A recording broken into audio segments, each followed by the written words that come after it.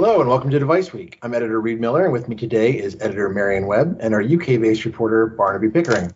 So Marion, you've recently had the opportunity to interview the head of Edward Life Sciences Critical Care Unit about their efforts to integrate artificial intelligence and machine learning into their products. AI and machine learning certainly have become quite the buzzwords to get people's attention lately, and it's hard to tell sometimes whether this is a real innovation or not. But AI certainly has a place for smart monitoring, and that's what's key in these critical care businesses. What did you learn about their efforts from that interview?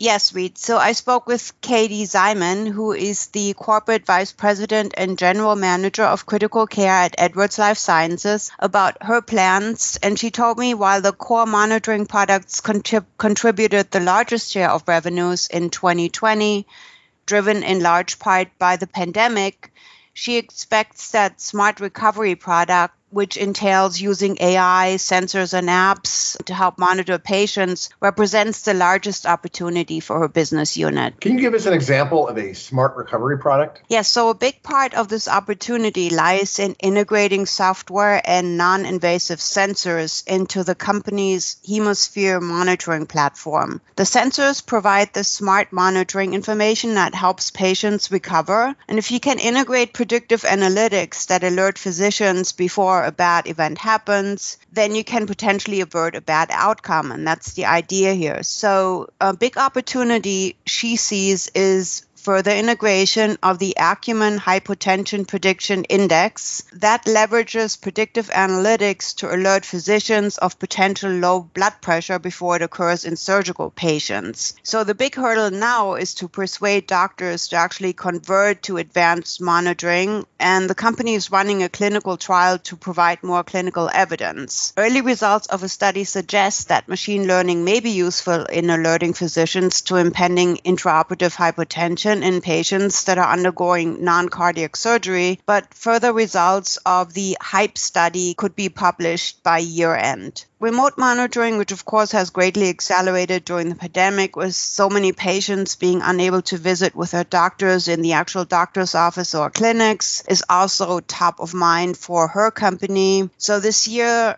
Edwards Lifesciences is expected to launch an app which is called the Viewfinder app, and that will allow clinicians and remote surgeons to monitor their patients by using an app on their smartphone. So the app is designed to mirror what doctors can actually see on the Hemosphere monitoring platform and is currently pending 510(k) clearance from the FDA. Overall, remote monitoring of patients and also remote training for surgeons will be of increasing importance, not just for Edwards Lifesciences, but for other medtech companies as well. It will also be interesting to follow what other companies are doing in that space. We're currently spotlighting several interviews that MedTech Insight has conducted with C-suite executives in our exec chat section right now. There's a new one with Medtronic's Jeff Martha, who did a great interview with our colleague Danny Al-Farouk. Yeah, that's right. And for readers who want to listen to the interview, Danny also posted the podcast on our website. Mr. Martha, who's the CEO of Medtronic, spoke quite a bit about his experience stepping into this leadership role just at the start of the pandemic, which of course made for an even more eventful transition. And as we talked about earlier, Mr. Martha also spoke about the importance of integrating AI and robotics into a number of new technologies. We've had a number of great exec chats with a couple of different medtech leaders, in addition to a lot of financing news, not only about the medtech space, but also specifically in the digital health space. And that's a key area you write about. This week, I also had a chance to catch up with Russ Johannesson, who is the CEO of Gluco. And that company developed a software as a service application and an accompanying mobile app for diabetes management.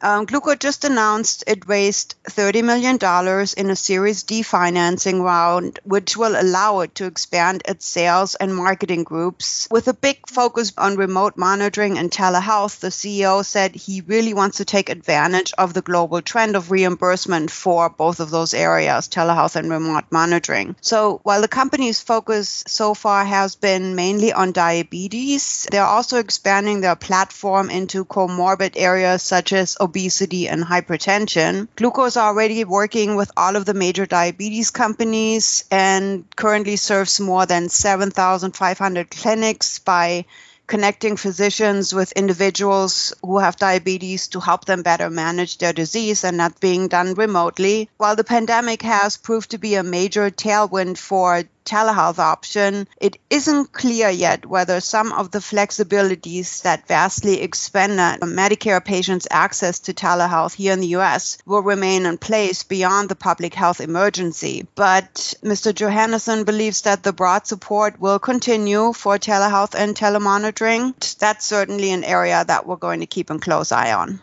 All right, well, thanks for that, Marian. That's a ton of great information about a number of important topics that we're all covering.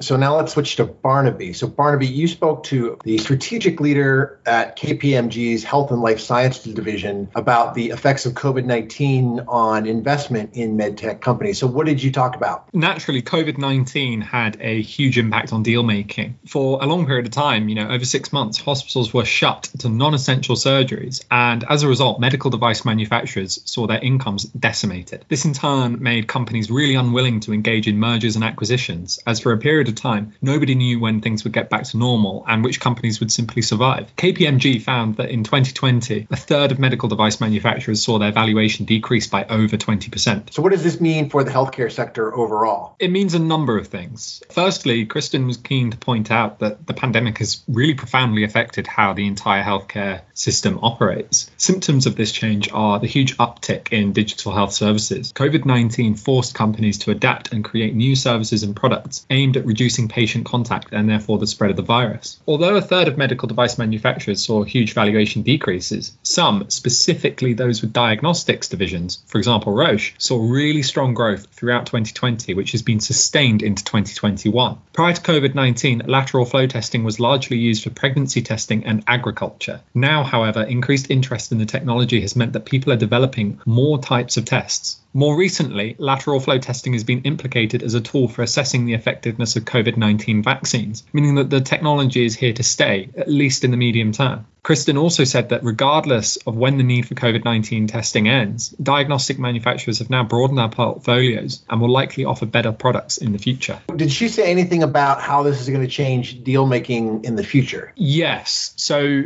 Kristen really emphasized that COVID-19 will not permanently change deal making. It's far too dynamic for that. What she did point out was that there has naturally been a surge of deal making that started in the latter half of 2020, which is still ongoing, and that deal makers have had to alter strategies to be more pragmatic regarding disruptive events. What will happen going forward is some degree of consolidation within the digital health industry. Smaller companies will get rolled into larger companies, and how and when this will occur is yet to be seen, but something everyone is eagerly anticipating. Thanks for that update, Barnaby. That is a great insight into how the pandemic is impacting the industry overall. Your piece has some handy infographics that explain it very succinctly, and I hope everyone will check that out. So you can read a lot more about Marian and Danny's executive interviews and Barnaby's coverage of that KPMG report and a whole lot more at medtechinsight.com. For example, right now we have a piece on the landmark Summit trial in the UK of mass cancer screening with computed tomography. We have a few recent articles about big M&A deals. For example, Cardinal just sold Cordis for $1 billion to some California investment firms. There's some other venture financing news and an update on the race to develop a pulse field ablation catheter to treat atrial fibrillation. Lots of regulatory news from around the world. Right now, there's especially a lot going on in Europe as it gets ready for its new MDR scheme. You can follow us on Twitter,